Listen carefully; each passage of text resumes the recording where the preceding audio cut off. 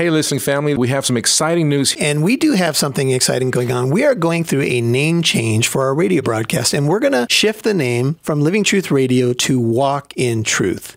And Walk in Truth is a name that I think helps capture the heartbeat of this ministry, help people to walk out the truth, to live out the truth, to walk by faith and not by sight. So we're going to stay the same. We're going to change from Living Truth Radio to Walk in Truth.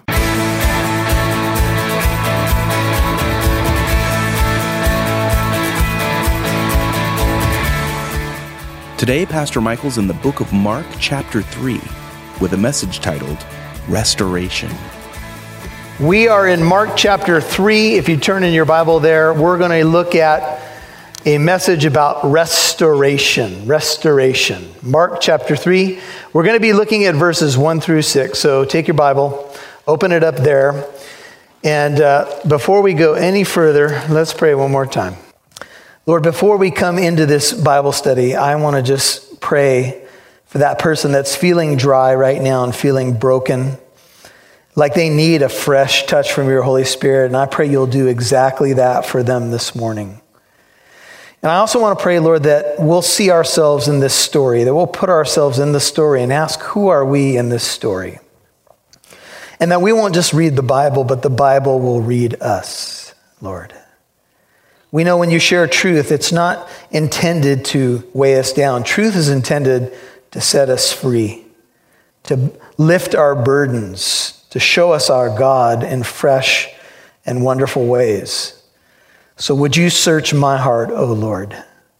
If there be any wicked way in me, take it away. Point it out to me, Lord, and lead me in the everlasting way. Help me, Lord, to not fall even into presumptuous sins, as David prays in Psalm 19.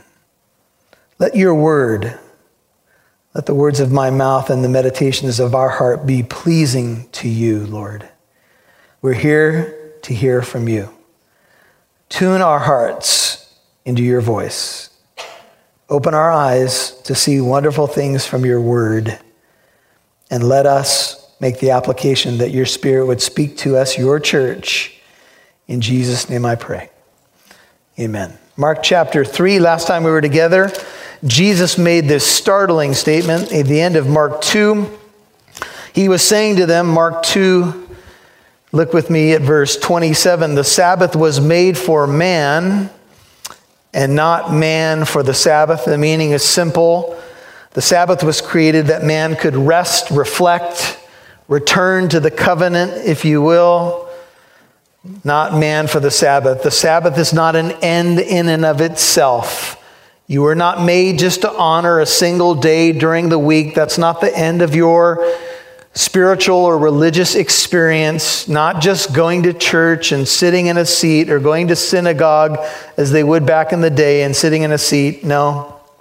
The Sabbath was made for man. That is, this is a time, since this is our Sabbath, if you will, Sunday has become the day of worship in the church, for us to reflect, for us to connect or reconnect with God, for us to ask the Lord to bring us living waters, to write his word on our hearts. And then Jesus says, consequently, the Son of Man, Mark 2:28, is Lord even of the Sabbath. If you're Lord over something, then that means you own it, and you can determine how it should go.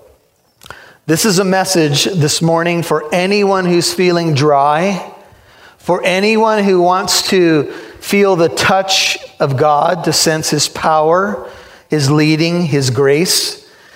In Psalm 63, the psalmist said, man, I feel like I live in a dry and thirsty land, a dusty land where there is no water. I want to be that man that finds my life-giving strength in you.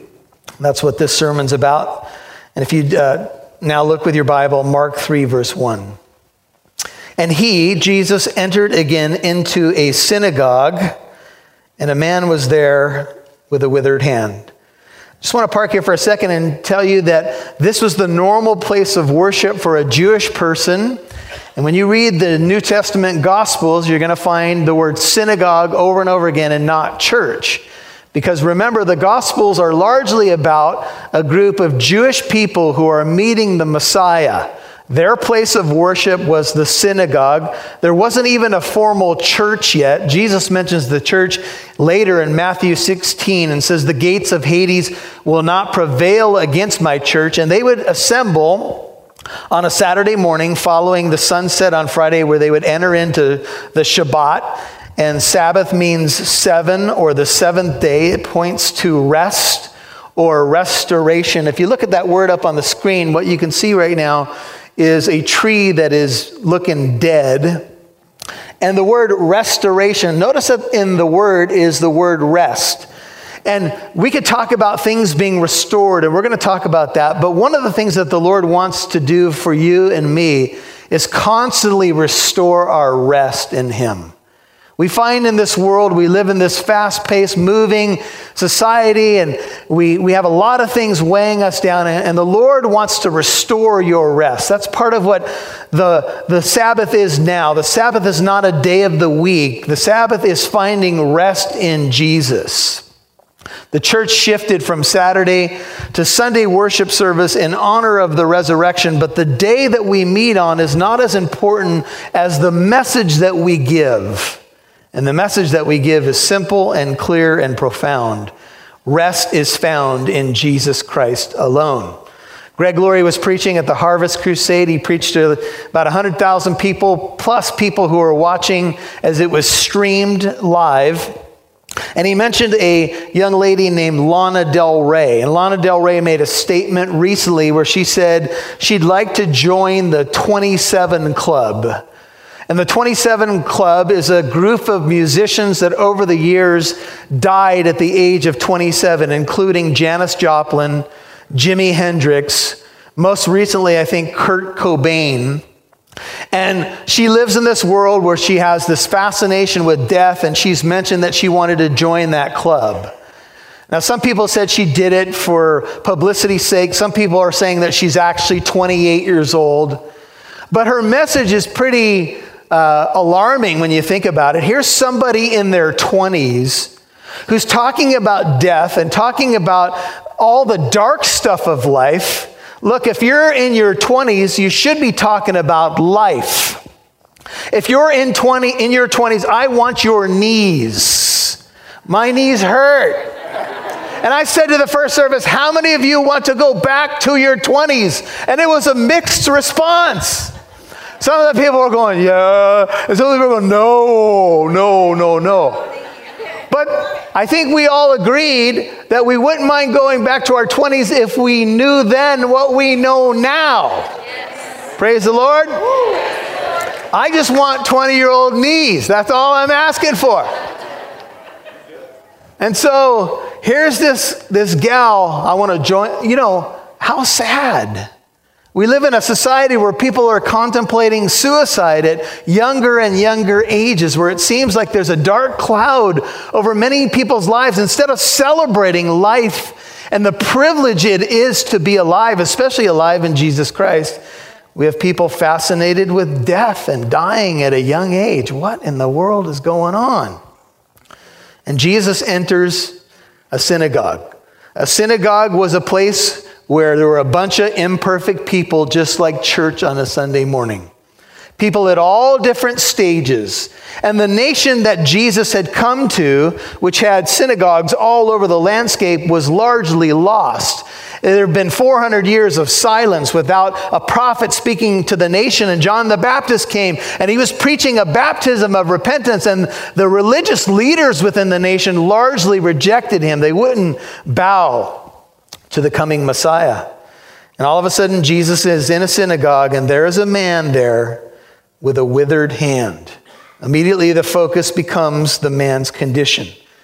The word withered in Greek is zeraino, and it means to be dry or parched. It's used of plants and dried wood. The word means to make dry, to dry up, to wither, to become dry, to be withered. It's used of members of the body. The equivalent word in the Old Testament for wither or withers is yabesh. It's Y-A-B-E-S-H. The primary meaning of the root is to become to be or become dry or without moisture, and to be basically either dead or on the verge of death. The word is used in Hebrew as a verb. First, it's employed in the Noahic flood, where the ground was dried up by the supernatural power of God. The second use of the verb in the Old Testament speaks of the dry land that Israel walked over as they walked through the Red Sea when God parted the waters. The third truth communicated by this verb, yabesh, in the Old Testament is it speaks of barrenness. It speaks of the judgment of God on a life or a nation where someone is dried up. David in Psalm 51 said, in Psalm 32 I should say, that he felt like his bones were dried up as God's heavy hand was upon him. He felt like life was just being depleted out of him because he was in sin and hiding it probably for as much as a year. And the final use of the word is found in Isaiah chapter 40, where it says these words, and it speaks of the frailty of mankind. It says, the grass withers, yabesh, Isaiah 40 verses 7 through 11. The flower fades when the breath of the Lord blows upon it. Surely the people are grass. The grass withers, the flower fades, but the word of our God stands for how long? Forever. You see, God's word stands forever. Things are going to fail in this world, but Jesus said, my words will never pass away. Heaven and earth may pass away, will pass away, but my words will never pass away. Now, there's good news in Isaiah 40, and here's how the verses go on. It says, get yourself up on a high mountain, O Zion, bearer of good news. Lift up your voice mightily, O Jerusalem, bearer of good news. Lift it up, do not fear. Say to the cities of Judah, here is your God. Behold, the Lord God will come with might, with his arm ruling for him. Behold, his reward is with him and his recompense before him. Like a shepherd, he will tend his flock, and in his arm he will gather the lambs and carry them in his bosom, and he will gently lead the nursing ewes. You see, this word and this man become a picture of something deeper. What I've been sharing with you in the Gospel of Mark is that every healing that Jesus does is not just about the miraculous healing that takes place. There's something deeper, spiritually, symbolically happening in this healing miracle. You are listening to Living Truth Radio with Pastor Michael Lance. I'm Mike Massaro, and I know what you're thinking. Wait, why are you interrupting Pastor Michael's sermon? Well, I have a good reason. Since Living Truth Radio is a listener-supported program, it relies on donations from people just like you to stay on the air. And trust me, you can't always assume that someone else is going to be the one doing the donating. So if God has blessed you through our ministry, we'd encourage you to go to livingtruthradio.org and click on the donate button. Let's face it, the way the world's going these days, we need all the solid teaching we can get. So partner with us today. That's livingtruthradio.org. Now, back to Pastor Michael. The miracles become, remember this phrase, parables of something deeper.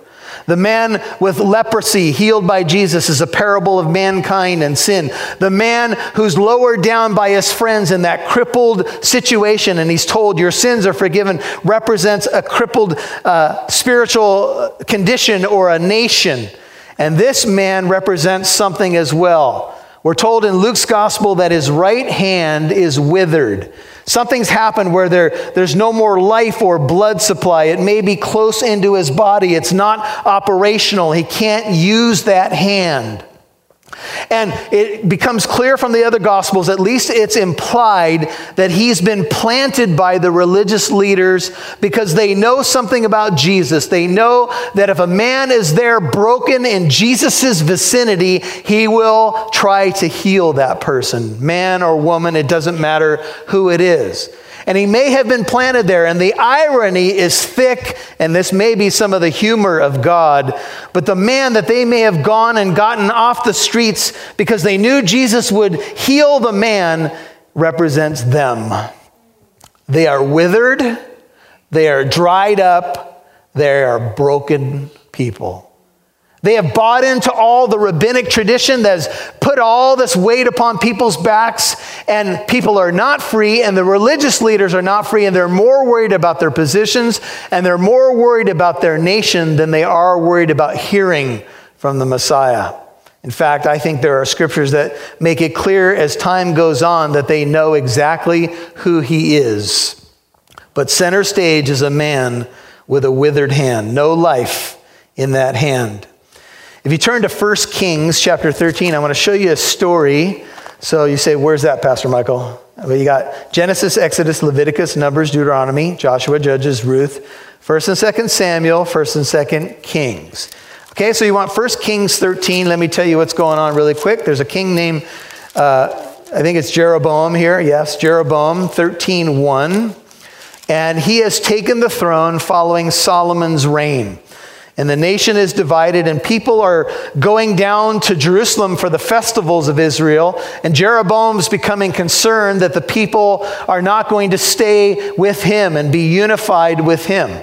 So he sets up 2 golden calves in 2 different locations, and he starts to set up these high pagan idolatrous places. And he's telling the nation of Israel, these are his words, "These are the gods who brought you out of the land of Egypt."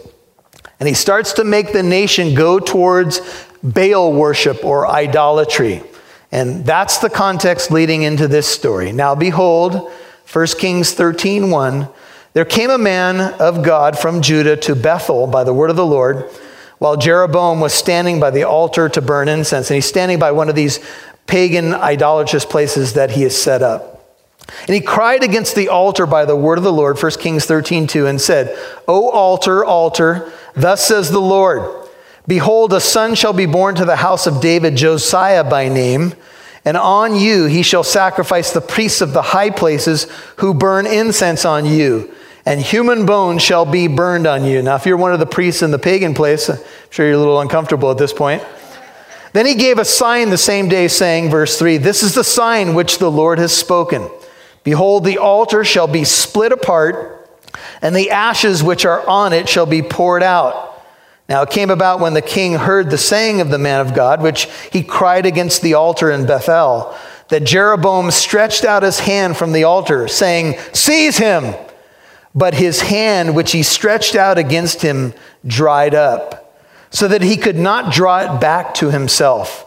The altar, here's a quick fulfillment of a prophecy, also was split apart, and the ashes were poured out from the altar according to the sign which the man of God had given by the word of the Lord. And the king answered and said to the man of God, "Please entreat the Lord your God, and pray for me that my hand may be restored to me." So the man of God entreated the Lord, and the king's hand was restored to him, and it became as it was before. Then the king said to the man of God, "Come home with me and refresh yourself, and I will give you a reward." But the man of God said to the king, "If you were to give me half your house, I would not go with you, nor would I eat bread or drink water in this place. For so it was commanded me by the word of the Lord, saying, you shall eat no bread, nor drink water, nor return by the way which you came." So he went another way, and he did not return by the way which he came to Bethel. Now, I wonder if as the Jewish leaders were sitting there and saw the man with the withered hand and perhaps planted him there, if they thought about this story in 1 Kings. And they thought about what this was about. This was a king ruling their nation, at least part of their nation, who was corrupt, who was bringing the nation to idolatry rather than to the worship of the living God. And one of the ways that God judged him was to dry up his hand. And by God's grace, his hand was restored. But that was a well-known story in the Old Testament and becomes a picture of what happens to people who fight against God, who shake their fist against God and his word. Eventually, a dryness can and does come. Mark chapter 11 is where I would like you to go next. Go back to the Gospel of Mark. Jesus is going to ride into Jerusalem on what we call Palm Sunday, which we're about to celebrate. It's amazing that Resurrection Sunday is just around the corner. And in Mark chapter 11, Mark records Jesus' entry with these words. Pick it up in Mark 11, verse 9. "And those who were before and those who followed after were crying out, 'Hosanna! Blessed is he who comes in the name of the Lord.'" Mark 11, verse 10. Blessed is the coming kingdom of our father David. Hosanna in the highest. Mark 11:11. And he, Jesus, entered Jerusalem and came into the temple, and after looking all around, he departed for Bethany with the 12, since it was already late. And on the next day, when they had departed from Bethany, he became hungry. And seeing at a distance a fig tree in leaf, he went to see if perhaps he would find anything on it. When he came to it, he found nothing but leaves, for it was not the season for figs. It was springtime, and figs come a little later. And he answered and said to it, "May no one ever eat fruit from you again." And his disciples were listening. And they came to Jerusalem, and he entered the temple and began to cast out those who were buying and selling in the temple, and overturned the tables of the money changers and the seats of those who were selling doves. And he would not permit anyone to carry goods through the temple. And he began to teach and say to them, "Is it not written, 'My house shall be called a house of prayer for all the nations'? But you have made it a robber's den." And the chief priests and the scribes heard this and began seeking how to destroy him, for they were afraid of him, for all the multitude was astonished at his teaching. Verse 19. And when evening came, they would go out of the city. And as they were passing by in the morning, they saw the fig tree. What had happened? It was withered from the roots up. And being reminded, Peter said to him, "Rabbi, behold, the fig tree which you cursed has withered." And Jesus answered, saying to them, "Have faith in God. Truly I say to you, whoever says to this mountain," and maybe the mountain on which the temple was built, "be taken up and cast into the sea," and does not doubt in his heart, but believes that what he says is going to happen, it shall be granted him. All of a sudden, this fig tree becomes a focal point in Mark's gospel. If you go back to Mark chapter 3, as Jesus rides into Jerusalem, and he will look over Jerusalem and cry out, "O Jerusalem, Jerusalem, how often I wanted to gather you as a mother hen gathers her chicks under her wings, but you were unwilling. Now your house is left to you desolate." And this tree becomes a picture of a nation dried out, a nation on the verge of death. And you say, "Are you sure, Pastor Michael?" Oh, I'm sure. Because 40 years later, that nation fell to the ground in 70 AD. Jesus died at about 33 AD. So about 40 years later, that nation was no more. That nation was dispersed, if you would, to the four corners of the earth, and everything that they were holding on to, the huge temples, the huge stones in the temple, all the things that they saw that were so important would be demolished to the ground because they did not recognize the time of their visitation. And I look at America today. I look at a nation that had its foundations and its guiding truths on the Word of God. We just saw a video, many of us saw the monumental movie yesterday, where Kirk Cameron tells us that Congress was printing Bibles.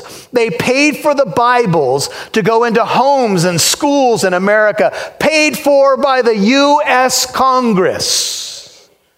And now in America, we just heard a story that a valedictorian who was going to give a speech at her high school upon her graduation was warned that if she mentioned God or faith in Christ or the Bible, she was warned that she would be thrown in jail in the United States of America. There's something wrong, folks.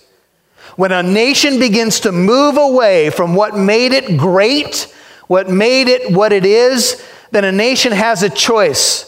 And I hope that this tree does not represent the U.S., but more than that, I hope it doesn't represent a bunch of lives in the U.S. And if there is going to be hope that the tree can blossom again, Terry, if you go to the next slide, if life can come back to it again, and this is a fig tree now that's blossoming, it's going to be because we reconnect back to the vine. It's going to be because we go back to the foundations, and you and I say, "I don't care what's happening in the White House. As for me and my house, we will serve the Lord." Revival is going to start with the people of America. Amen? Do you believe that? In Ezekiel 19, God says of Israel, specifically Judah, your mother was like a vine in your vineyard, planted by the waters. It was fruitful, full of branches because of abundant waters. And it had strong branches fit for scepters of rulers, and its height was raised above the clouds so that it was seen in its height with the mass of its branches. But it was plucked up in fury. It was cast down to the ground, and the east wind dried up its fruit. Its strong branch was torn off so that it withered, and the fire consumed it. And now it is planted in the wilderness, in a dry and thirsty land. Ezekiel 19:10 through 14.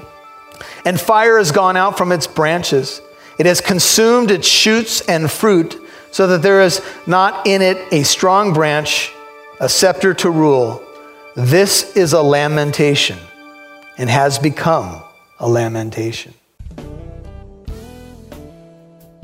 Well, Pastor Michael, you just completed a study on Mark titled True Rest. If I can ask you one question, for someone out there who desires a relationship with Jesus Christ, but they are stuck in a belief system that has been tradition for them, they've been in it because my family has been in this, I'm expected to stay in it. What can I do in order for me to achieve the relationship with Christ as well as keep my family happy? I know there's a lot of people out there that may have that problem. Yeah. You know, Oscar, there's some traditions that are wonderful. Sometimes when you get behind a tradition and you find out, well, what's behind that? Mm-hmm. You know, maybe the way your family cooked a Thanksgiving meal or a Christmas celebration or whatever. There's some traditions that are good. But if you're caught in a tradition just for the sake of tradition, if you peel back the layer, if you remove, take off the veil, and you see that what's behind the tradition is nothing, or it's man-made, or it's wrong, well, then you need to stop. Because if it has no value, or if it's misguided, then you need to go to something that's true. But there are people, Oscar, that are stuck, and frankly, they want to come to the Lord, or maybe they've already come to the Lord, but they're in a system where there's a lot of other pressures. It could be familial pressure. It could be that this is all I know. There could be other things. It could even be persecution for some people, that if they make a transition and openly confess it, there's a price to pay, and it could be a heavy price. Yeah. Thank you for listening to today's program. If you'd like to listen to this message again, learn more about our church in Corona, or to access archived messages, go to livingtruthradio.org and click on the Church tab. You can follow us on Instagram @LivingTruthCorona, or download the Living Truth Christian Fellowship app on Apple and Android devices. Living Truth Radio is a listener-supported ministry. You can partner with us by donating at livingtruthradio.org.